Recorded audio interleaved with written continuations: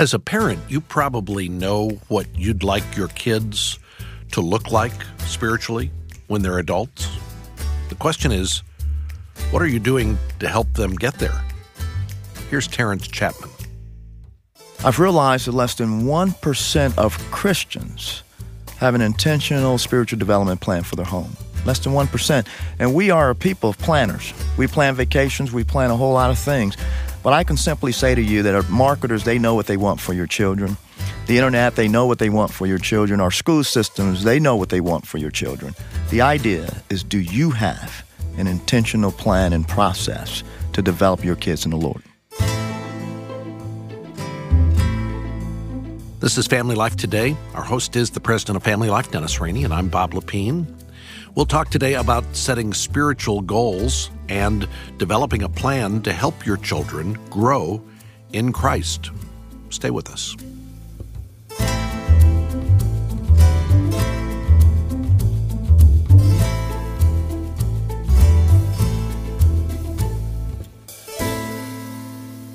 And welcome to Family Life Today. Thanks for joining us. There is a Bible verse that we have quoted often on Family Life Today, and most of the time when we quote it, we take it out of context. But I think that's okay, don't you? You're saying we've been quoting a Bible verse now for 25 years out of context. Out of context? But I think it's okay. The Bible verse is 3 John 4. And in that Bible verse, the Apostle John, who, as far as we know, was never married and had no biological children. Right. He says, I have no greater joy than this, to know that my children are walking in the truth. And he's referring to his spiritual children. We often apply that to our physical children, who I guess are our spiritual children as well, or at least we hope they are, right? I would hope they are. And we have a guest with us today on the broadcast who I think would bear witness with that verse that's been put on a lot of gravestones. Terrence Chapman joins us on Family Life Today. Terrence, welcome back. Thank you so much. It's a pleasure to be here. Terrence has written a book called Do Your Children Believe? And it's addressing the issue, really, I think, an urgent issue, a vital issue for the next generation of believers, of children who are leaving the faith, leaving church after they graduate from high school, college, and they're really not coming back to their roots. And Terrence and his wife, Wanda, have 3 children, and Wanda and he have been married for 34 years. And Terrence, it took your wife getting your attention on this subject on a planning retreat, it was a celebration of your 15th anniversary, I think, right? Yeah, my feisty wife. So I was man enough to take her on a nice retreat. We went off every year and just kind of celebrated some time together. And so this was our 15th year anniversary. I had this great idea. What if we had 3 questions to talk about? Where we've been in the last 15 years, where we are today, and where we're going. Right. It doesn't sound very sexy on a marriage retreat, but to me, it sounded like some good questions we needed to talk about.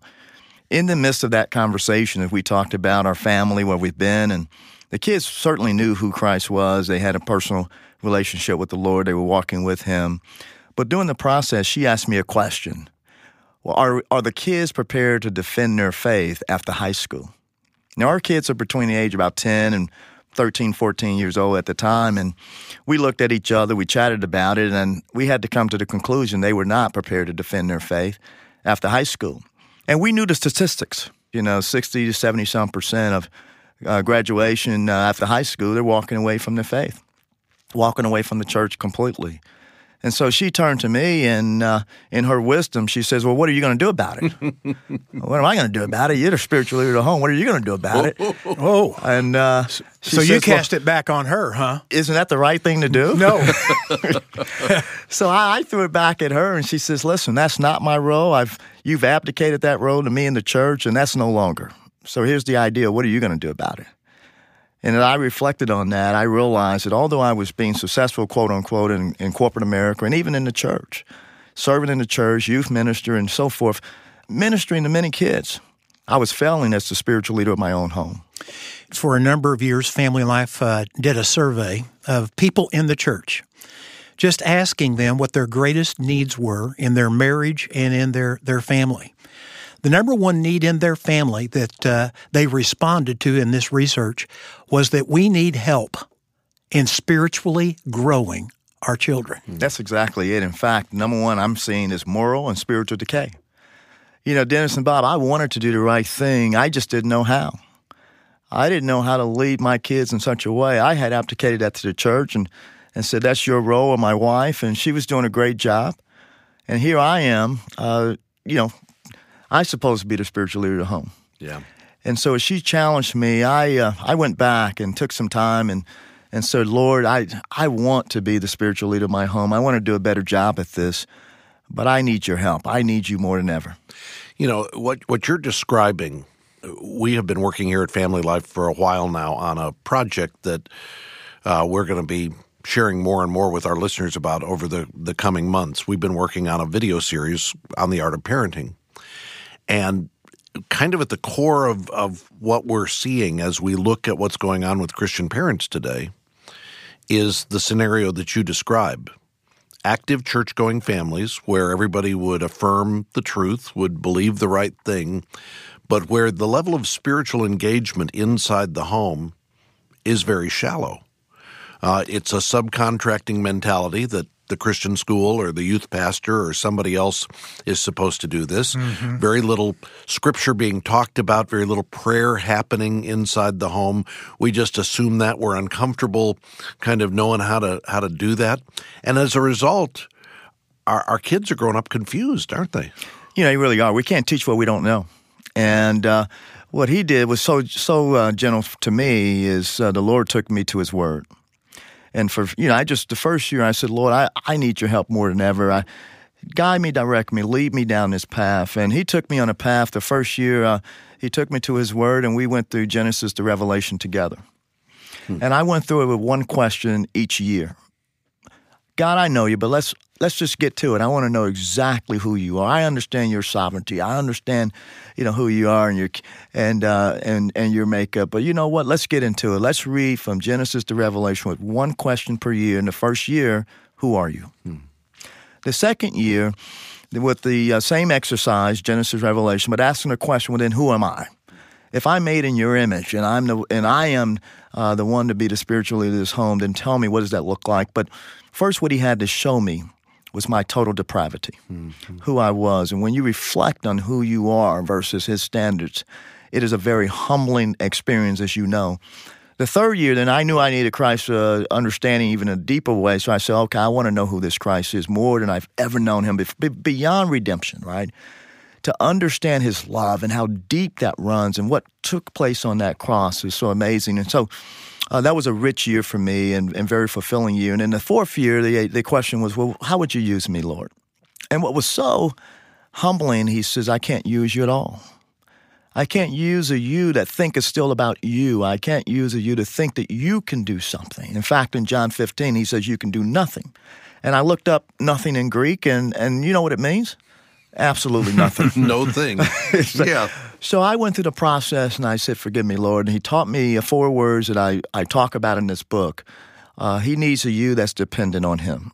He needs a you that's sacrificing, really understanding his mercy. He needs a you that understand what it means to sacrifice and the sacrifice that he made on the cross. And he need a you with great humility. And he says, I could use you, but we still have some work to do. And so he put me into my life and other formats of learning in my life, and it really changed the way I looked at this responsibility as being a spiritual leader in my home. I love where you started. You started in the book. Let the book declare who God is and ask God to reveal himself, to show you who he is.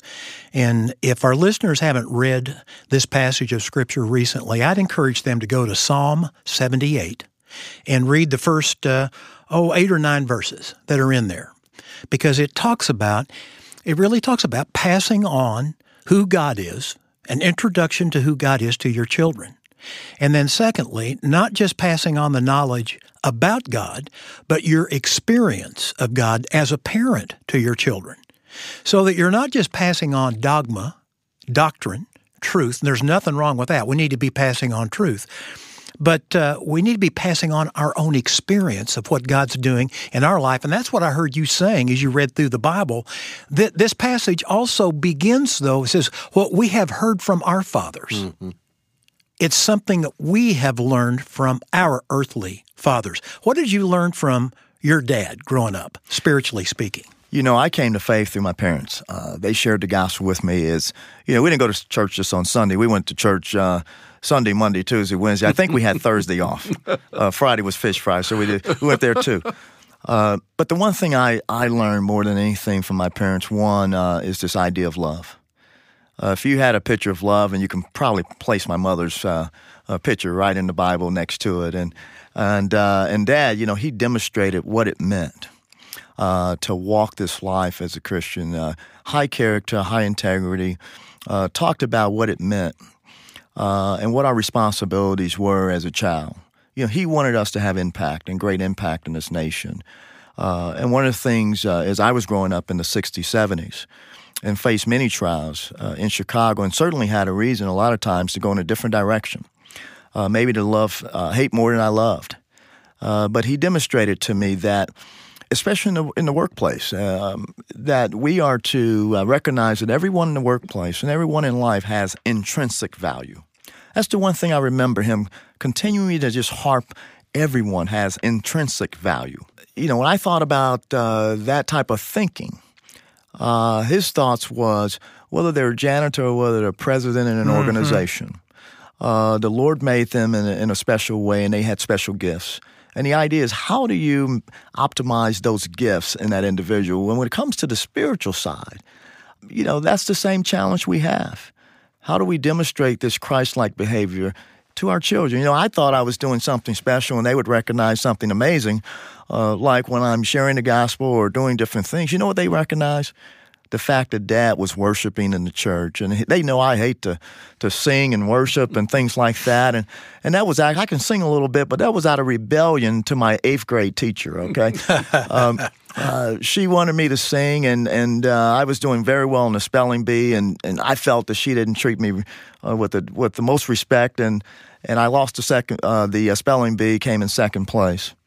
And as a result, she was my music teacher. So my rebellion is I wasn't going to sing anymore, and she put me in a corner until I would sing, and I wouldn't sing. I was kind of a stubborn guy, and not that my kids reflect that at all. And so as a result, I wouldn't worship in church.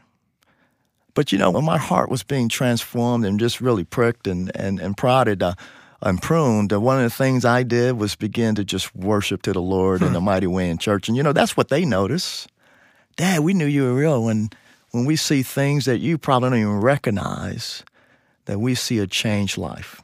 What you're talking about, again, is passing on what you possessed, what you had experienced, and your wife was prodding you, was encouraging you to take upon yourself the mantle of spiritual responsibility for your family, the spiritual growth of your children. Where did you start? Because you developed a plan. And maybe the best place to start is explain what your plan embodied. What was it like? What did you do? Yeah, so first I wanted them to understand the call. And so what I went back to my own life experiences in life and reflected on that. And at that time, I was at a very high position in one of the top beverage companies in the world. And we learned how to do planning. That's one of the things I did know how to do. We know how to write billion-dollar plans in 45 minutes. And so I reflected on that. And the first thing that we understand in business is, what's your vision? What's your mental image? What are you trying to achieve? What's on the far horizon? And so the first thing I did, what is the vision I have for my own family? Where do I want to take this family 20, 30 years from now? We're not making disciples for 5 years old. I wanted to make disciples when they were 21, 25 years old. Right. And so that's the process. I started with, where's the vision, Lord? Where would you have me to go? Secondly, I looked at it and said, well, where have we been? I wanted to look at our history, and I went and contacted some folks who can share with me our family spiritual history. And that took me to my aunt, Virgie, and she had a rich just material in our spiritual walk. And there's some amazing stories there I'd like to share maybe a little later. And then that took me to a process of, what's our mission, how we're going to accomplish this vision that the Lord has put in front of us. And so I went back to some past experiences from my business life, from my everyday life, and I applied them in this process. And from that, we've developed what we're calling a generational spiritual development plan for our home. It's a step-by-step process to how and the what and so forth as to how to lead your kids in the way to the Lord. You know, you go back to the very first step, the vision that you ask God to give you for what your family would look like a generation from now. Dennis, I think that's a step that very few parents ever take.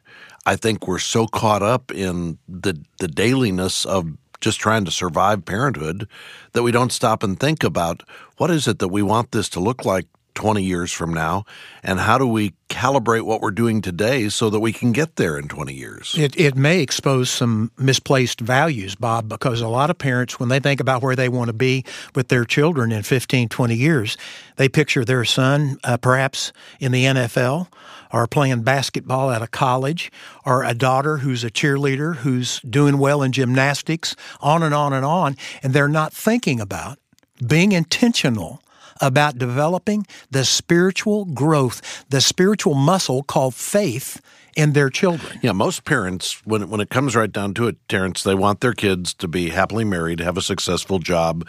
They want them to be healthy. They want them to be independent on their own and happy. I mean, if you right. summed it all up in one word, I just want my kids to be happy. And there's nothing wrong with wanting our kids to be happy, but there's more to your vision than just happy kids later on, right? Oh, absolutely. I tell you, if we settle on that word happy, that's a whole nother episode. But, what it took me to is Ephesians 6:4. Fathers, don't exasperate your child. Really speaking, I was doing a good job of that, by the way. I probably get an A+ in that area. An exasperation? Yeah. In what way? How are you doing that? Well, we want to challenge our children. We want the best for them. We want them to achieve. We want that happiness. This generation to do better than our generation, right? We have that deep passion. There's nothing wrong with those type of passions. But one of the ways I was frustrating, which was interesting enough as I got into this, I was becoming the idol for my children. They were looking at me as the model, which some would say, that's a good thing. You're a good role model and you're setting some good standards. But you know what? That's not this process. We want to point them to Him. We want to point them to Jesus Christ. He's the model. He's the Father that's never going to fail them. I'm going to fall short of His glory every time. But what He took me, He says, train and instruct them in the Lord. Not train and instruct them in the world, but train and instruct them in the Lord. And I looked at that as family discipleship. My role is to be the spiritual leader of this discipleship group that the Lord had naturally given me. I didn't have to go out and develop this discipleship group. I had already developed it through a natural process. And they, by the way, they couldn't run away. They had to show up every day to the meeting. And so all we had to do is love on them well. And the concept of discipleship is repetitive training. Are the parents listening to me right now? Mm-hmm. The nature of discipleship is training them over and over and over again in the basics of the faith. That's your assignment. And it's going to become wearisome at times that they may push back and rebel like you did, sitting in a corner refusing to sing. But that doesn't mean a parent is absolved from all responsibility. And that's where I really like what you're saying here, Terrence. You're encouraging parents to seize the moment, assume their responsibility, and get with the program in training their children spiritually. And we need to be intentional in that process. In this process, I've been going all around the world teaching this. I've realized that less than 1% of Christians have an intentional spiritual development plan for their home. Less than 1%. And we are a people of planners. We plan vacations. We plan a whole lot of things. But I can simply say to you that our marketers, they know what they want for your children. The internet, they know what they want for your children. Our school systems, they know what they want for your children. The idea is, do you have an intentional plan and process to develop your kids in the Lord? Did your children know that something's changed with Dad and things have changed around the house as you were going through this process and starting to get serious about where we're going as a family? Were they kind of like, oh, this is not the same Chapman house that I am used to growing up in?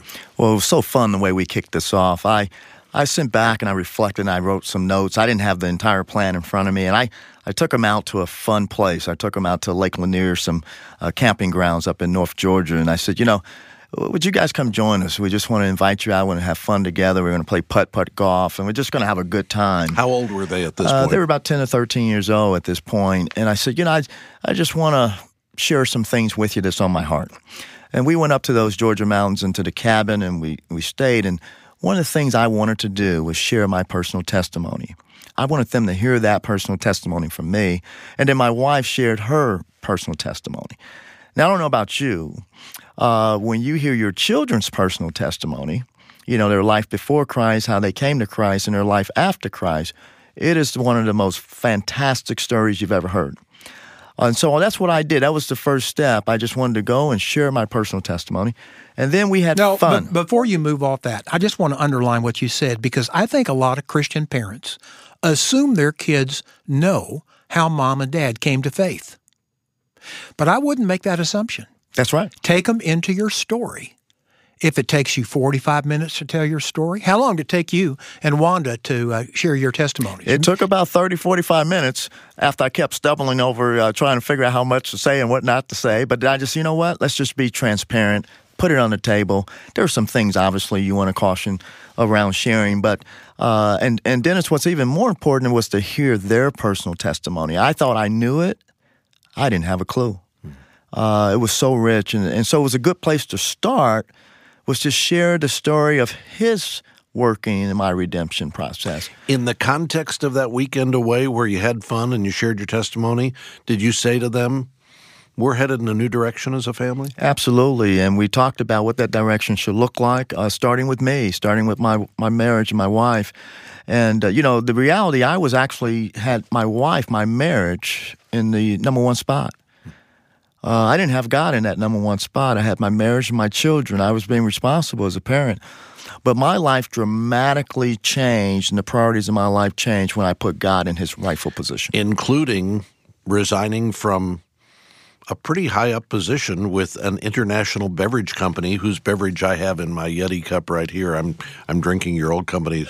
And it's not Miller Lite. It's Coca-Cola. Thanks for clarifying that. But you stepped down from that role. Now, and you're not saying every dad needs to step down in order to spiritually realign his family, but that's what God was calling you to. Well, he's calling me that, and I didn't just step down because of this. I stepped down to pursue a life with more of my kids. I had moved 9 times in 11 years in corporate America, all promotions and same companies, and that's exciting.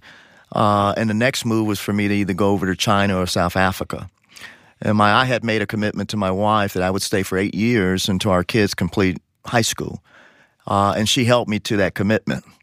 So we had opened a business already, and we started that. So I just want to bring the clarity. The clarity was the Lord was calling me in a very intimate way to get to know him in a deeper way, but also to realize my responsibility as a parent of these children. And my idea is this: what if every child, we took the responsibility as parents, that every child from generation to generation to generation knew who he was? Right. And whose responsibility is that? It's our responsibility as parents to do that. The reality is my parents had celebrated at the point of what we call justification, that saving act. They had celebrated that. But they didn't understand that I was just on the starting line. There was a process called sanctification, this process of becoming more and more holy, more and more righteousness. They didn't understand that process, and I didn't want that same experience for my children. Psalm 78, again, reminds us we should explain who God is, give them the testimony of the truth about God, and then share your experience of God. And then listen to this. It says, that the generation might know, the children yet unborn, and arise and tell them to their children, so that they should set their hope on God, and not forget the works of God, but keep his commandments. We're talking about a spiritual relay race that begins when a dad and a mom link arms together and say, we're going to do this. We're going to have to get in the trenches. We're going to have to do this repeatedly. It's not a one-and-done deal. You're going to have to go over and over and over again as you confront life with your children and explain what's happening there from a biblical perspective and challenge them to get to know him and fall in love with him, even as you are. Well, and to have a plan as a parent, to know where you want to direct your children and how to get them pointed in the right direction, to get some coaching, some mentoring on that. That's where it's great to have a book like the one you've written called Do Your Children Believe? Becoming intentional about your family's faith and spiritual legacy.